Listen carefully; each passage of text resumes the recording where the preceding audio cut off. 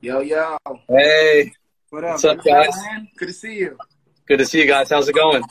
Going pretty good. Going pretty good considering. Yeah, man. How's it down there in Tennessee? It's pretty quiet, pretty chill. Yeah, I mean, we're quarantined like y'all are, but yeah, we're in the country, so it's a little more chill than New York. good, good. That's good. It's too crazy out here in New York City. Yeah, New York is Yeah. crazy, man. How you doing out Yeah. there? We're holding up all right, man. My family's good. We're trying to get out every now and then, but it's wild. Yeah, it's Yeah, crazy. yeah. So This thanks, song, thanks buddy, again. is crazy. Yeah.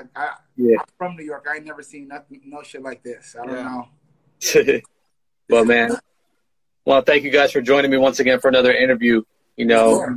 One of your biggest supporters, and man, I was listening to your guys' album again today, American Griots, and I just got to say, listening back to that thing, man, that album is a masterpiece. I got to say, a musical masterpiece, and I don't think it's really gotten the appreciation it deserves because just the musicality, the instrumentation, the vocals, the uniqueness of the sound, like everything all combined, it sounds like nothing we've gotten ever.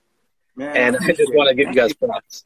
Thank you. So just reflect on that album a bit. It's been out for a little while now. What do you remember about, creating it? Well, it was creative freedom. Mhm. So part of the reason we became Louis York and moved to Nashville was to be able to just be a little bit more of ourselves. And we, because you've been supporting, we put out the EPs, Masterpiece Theater, Act 1 and 2 and 3. And that was just us, letting the world know that we are a band. Right. And getting used to, the crazy twists and turns that music does. But American Griots is, fully realized. Mhm. Right. It's the songs as we want them. The arrangements are sick. I mean, there's live horns and strings and all the stuff that we wanted to put in there. Yeah. So it's all our lessons in one album, but it's the kind of crazy masterpiece that we wanted people to get and know Louis York for. Yeah. And I just love that you can't even define it to one genre. You've got so many types of sounds on this project. It's like I said, nothing we've heard in a while, and probably nothing we will hear. And that's what I respect so much about it and about you guys. You were unafraid to just follow your dream and your direction. I love that. Yeah, man. man. Thank you. Yeah. That's what we do. Yeah. Yeah. I mean, to us, what are you doing if you're not challenging yourself and making the best music of your life? Right. And we wanted to finally put out a true representation of who we are as musicians. A lot of times we get boxed into a certain thing, and so people don't get the full breadth of the kinds of musician we are. Right. And so we wanted to use American Griots as the beginning of us putting out a legit calling card of who we are as musicians and creative people. Right. And what's the support been like? I mean, I know it's sometimes challenging when your music doesn't fit into a box, trying to define it to one genre. I mean, we're an R&B site, but, and we love your music because it's kind of, some of it's rooted in R&B, but we love it all as a whole, just as music. But what's it like getting support all around? It's been great, man. We've been able to actually spread our wings with American Griots. One song took us to the Today Show. Mm-hmm. One song took us to the Grand Ole Opry. Don't You Forget is doing pretty good. How Will I Feel did pretty good on the radio for a while. So Velvet is the crowd favorite. Velvet is the crowd favorite, and so we're an independent label. So as far as commercial success, we let the music take us where it want to take us. We don't try to put ourselves in a box with expectations. We kind of just let the creativity take us where it want to take us, and it take us to some amazing places. Yeah. I never would have thought that we get to do the Grand Ole Opry. No. That's something that black men get to do. Especially not doing country music. We a country band, and we were able to do that and get called back to do it again. It's those kind of things that gives us the inspiration to keep going, because that's where musicians' path is supposed to be. You're supposed to spread your wings. You're supposed to do things and let the art take you and let you land where you're supposed to land. Yep. Absolutely. And I got to say, I love the cover you have on the end of the album. You got to be, love that song. And you really did that one justice. Yeah, thank you, man. We never do covers. So you don't see us online doing covers. We create songs for other people to cover. So it was a pretty big, I wouldn't say a risk, but it was a pretty big jump for us to come out of our own creative box and do something. But the song kept on popping up while we were recording the album. We saw the video. we kept hearing it and kept referring to how it felt. And so at the last minute, we were like, let's put our spin on this. And we definitely tried to respect it, but also put our spin on it. Yeah. Great job on that one. Thank you. Thank you, man. Thank you. You know, I remember when you guys first kicked off Louis York. I think it's been about 5 years now. And I remember this awesome event you guys put on. I think it was in like an old church or something. It was some strange venue that I've never been to. Angel Orange, that was a synagogue in the Lower East Side. That was I thought that was so epic. That was amazing. I've never been to an event like that, so you know it was awesome. We had a harpist. We had a harpist. We had all kind of vibes. Yeah, we had on a little secret. That was the most money we had spent there one night. Right, that was an expensive ass event. The whole Louis York Weirdo Workshop train. That was the But the thing is, we wanted to let people know off the bat that that's the bar. Yeah, that's what we're trying to get to. That's the kind of stuff. Expect that when you come to see a live show. Expect that when they were releasing music. Expect that when we introduce you to other artists that we're working with, so that you can. We just want people to understand that it's all about greatness and higher heights. So, and that was the beginning. That was the beginning. And we've Holy grown shit! So much since then. Just in knowing who we are as musicians and as creators and live performers, the whole. So that was the beginning. It's really epic stuff. I mean, so the album was last year. I mean, what do you guys have in store for up next? What are you thinking about doing next? Well, we let you in a little secret. The good part about it, we quarantined in a studio. We're quarantined in our studio. So it's awesome. I mean, when you get Claude and Chuck in the studio and we're locked away, we create records. So I'm not sure we were planning. That wasn't the original plan, but obviously Corona had different plans for us. So we're halfway through our next album right now. Yeah. And it's awesome. Bonkers. Yeah, it's way different, and I feel like we've elevated since American Griot. So you're gonna hear both. Yes, which is exciting for us because we're just getting we know we're just getting started. We have so much going on in these brains of ours, and we're still writing. We've just been writing and creating and planning. We have some songs we're sending out to a few artists that we love. Nice. We're still writing for the very best. And we're working on the Shandellas. We're working on their debut album as well, which is going crazy. Wow. Bonkers. Crazy. That's so dope. Looking forward to hearing that too. Yeah, that's epic. Something we love to do on the site when we do these interviews is reflect back a bit, talk a bit about the history. So if I could get each of you guys to reflect back on your first placement, as a songwriter and as a producer, like what was your first placement? How'd you get it? Jeez Louise, the first. Okay, all right. So my first placement. Oh wait, let me make sure I'm telling the truth. Hold on. the first. I would say notable placement was Frankie J. Columbia Records. Right. I wrote a song called "Daddy's Little Girl," and I met Frankie through Columbia and through a number of people, DJ Clue and a bunch of stuff I've been working with, and I ended up working with Frankie J. And that was the first time a song got cut and was on the album. Right. It was a single. And ironically, he performed it on Regis and Kathy at the time. We're friends with her now, so it's kind of a full circle moment. But it was just a whole new world. I'd never seen a song of mine even be on an album that was coming out on a major label. So getting that placement gave me the fire I needed to know that I wasn't crazy and to actually keep on going. Yeah. Dope. Mine was it was actually this artist named Paula Campbell. That's how I met Neo. I know Paula. Yeah, and so she had this song that Neo wrote called "Ain't Nobody Stupid." And I didn't give the track to the guy that got the track to Neo. For that, I gave it to him for Maya. He said he needed a track for Maya. And so I sent him that track. I guess he played it for Neo. Neo wrote something for his artist. So the mix-up, whatever mix-up happened, they was trying to exclude me from the situation. But not Neo, of course not. I'm not at all. But the person that was passing that track around. And so they couldn't get the files without me.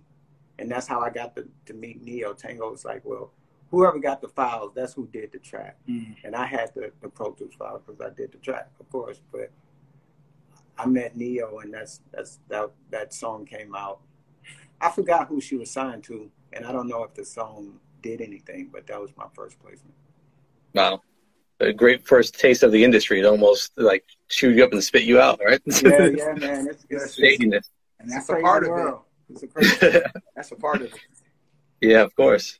So I was looking at your guys' discography and, trying to reconnect the dots of when you guys first started working together and looking at some of the hits you guys created together. If you don't mind me just taking through a couple of these, the first one I came across was Chrisette Michelle's Blame It On Me. What do you guys remember about working together on that one?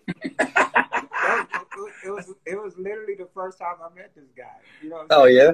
I was signed to Neo at the time, and so I was working out of the A Room at Compound Studios, and Steve Ferreira, though rest in peace, Steve. But he was an A&R in Def Jam, and I was doing work on Anastasia over in London.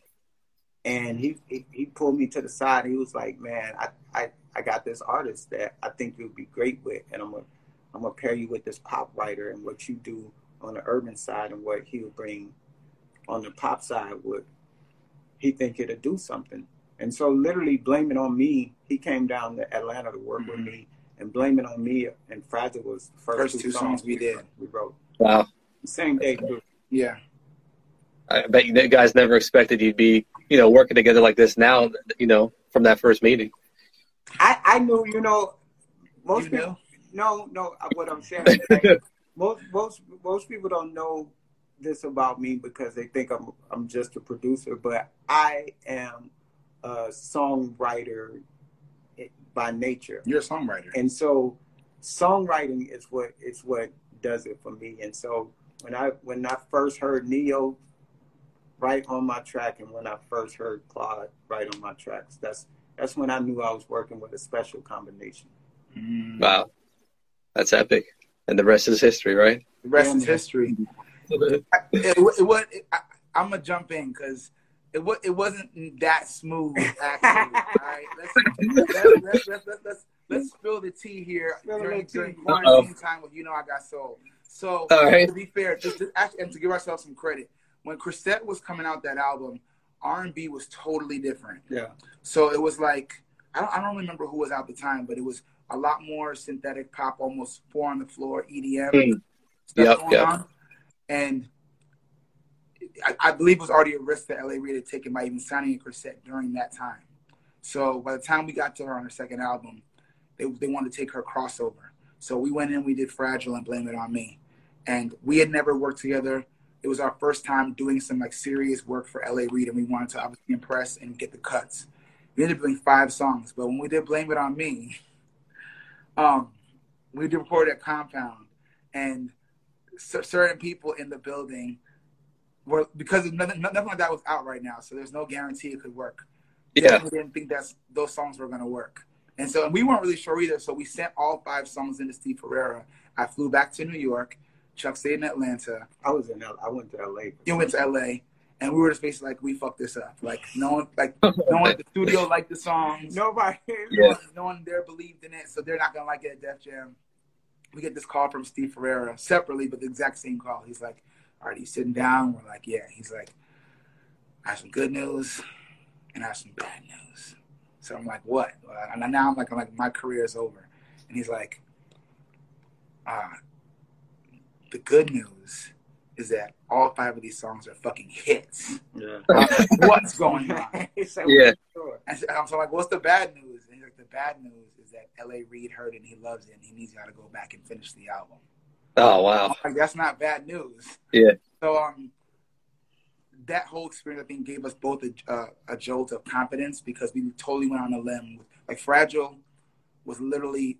There was no reference point that was happening on the radio. We were talking about the Supremes. Yeah. And it came out like that. And Blame It On Me it's pretty much a power ballad. Mm-hmm. And even now it's hard to get power ballads on the radio. But we did that song. I think it was like Steve, I want to say Steve Harvey who heard it, heard a part of the album before it came out and was like, this is a hit. If you put this out, I'm putting this on the radio. And that's what kind of jump-started that whole Chrisette Epiphany movement, which is still, we listen to that record the other day, we're still proud of those songs. Yeah, man. Right. That's amazing. Some of our original creations, man. We are proud of those. Mr. Right, all that stuff. Notebook. Let me ask you guys this, and I mean this in the least shadiest way possible, but like I'm not trying to diss any artist, but you've worked with so many artists. Who have been the toughest, maybe the most demanding to work with, like in the studio, where it just hasn't, I don't want to diss anyone or make anyone in a bad light, but who has it been tough to work with? Like they just, I don't know, maybe they just demand a lot, or is there any way to discuss that without putting anyone down or hurting any opportunities for you guys? No. All right, we can move on. I mean, we can keep it funky. Go ahead. No, I'm not. I was about to say, like, I haven't really had many bad studio experiences. Like, that's fair. First of all, I'm quiet in the studio, and me and Claude are really surgical. It's not like a lot of room for drama. It's kind of like we go to the piano, we come up with the idea. I go in my headphones, he go behind the mic, and then he record what he record, I record what we record, we put it together, and then the artists come, they sing it, and it's kind of, we Uber home. You know we Uber the hell home. You know and it was on purpose, you know what I'm saying? Like I wanted to be about business in the studio. I wanted to really be about me getting my creativity out. And so that's kind of you have a little rift here and there about a creative idea, but for the most part, nobody has been super difficult. Now, I mean, we don't have no personal beefs with anybody in the business. We just really, really care about the best possible results. And so the only time it doesn't work out is if we don't see eye to eye on the work ethic, or like the possibilities. So I mean, there's no beef with anyone really. Right. If you want to answer, I will say this. I will say that Chuck and Claude should have way more hits with Fantasia. I'll leave it at that. Well, yeah, we'll leave it at that. Shout out. Shout out to the song, the hit you did have with her, Bittersweet. Yeah. I mean, that's an amazing record that did come out. You remember that one? Remember it well, yeah. That's why I'm saying we should have had way more hits with Fantasia. But, it's not. Sometimes crumbles not in your favor. But and plus, to be fair, like we're not the songwriting producer team that ever chase trends. And a lot of times, when people are ready to put out an album, they chasing the trend, and so there's a disconnect right there, because I ain't about to chase no trend. Like I'm either gonna make the trend or I ain't gonna be part of the conversation. Right. Like I don't chase nobody, and so I think a lot of times that's the disconnect. But we stay true. You know what I'm saying? We stay true to the bar that we set for our music. We stay true to the bar we set as it relates to integrity concerning music as a whole. Right. Because we fans of music first. And that's why we give our all to it. Yeah. Like if we was just trying to rape and pillage, then you have a whole nother discography filled with the latest sound from every era in my discography. But you don't see that. You see me following my heart on my discography the whole time. 100%. The biggest thing is that Chuck and I respect music enough to know when it's not our place to be involved. Yeah. That's a lot of producers and writers' problem, is they're just trying to write over everything, and artists are taking everything without actually A&Ring their projects. And so, like for example, like if I hear Tony Braxton's looking for records, and I love Tony Braxton, we both worked with before, but I respect music to nothing that if I hear she's in with Babyface, then you don't need me. You don't need me. You know what I'm saying? You don't need my little janky I can't wait to buy it. Right. I want to hear it. Yeah. So if more people had respect for what was just the best possible scenario for their situation, and that means removing your ego sometimes. So there's some times when I would love to be working with an artist, but I'm not the best person because there's just the thing that's going on right here that's magic. Then you should follow that. And so the reason I said what I said is that when you get lightning in a bottle, you should always chase lightning in a bottle. Chase it. 100%. Shout out to our guy Dollar in the house. He's been a big supporter of you guys and us as well. Dollar knows music. Let me tell you. He knows music. He knows damn music. Yes, he does. We've been a fan of Dollars for quite some time. So. That's the homie right there. Yeah. I see the Shindellas are in the house as well. What up, Shindellas? The Dells, the ladies. I want to ask you guys about one more song, though, and that's Lettucey Pieces of Me. Remember doing that one? Yeah. We just got off the phone with her. We did her podcast today. But oh, yeah? Yeah. Lettucey is the homie. We did Pieces of Me at Chuck's studio in L.A. You feel me? Vanilla Sky. And the thing about it, let me tell you the honest to God truth. We spend a lot of time doing songs. When we have time, we can spend hours just doing stuff. But some of our most crazy, innovative stuff has happened like under pressure. Yeah. And that was one of them. Like Lettucey came in the studio, and I don't know if we did. I don't know if we. Why did we? We just kind of got in like, let's create something. Mm-hmm. And literally, Chuck was just like, and I was like, "Fuck you." And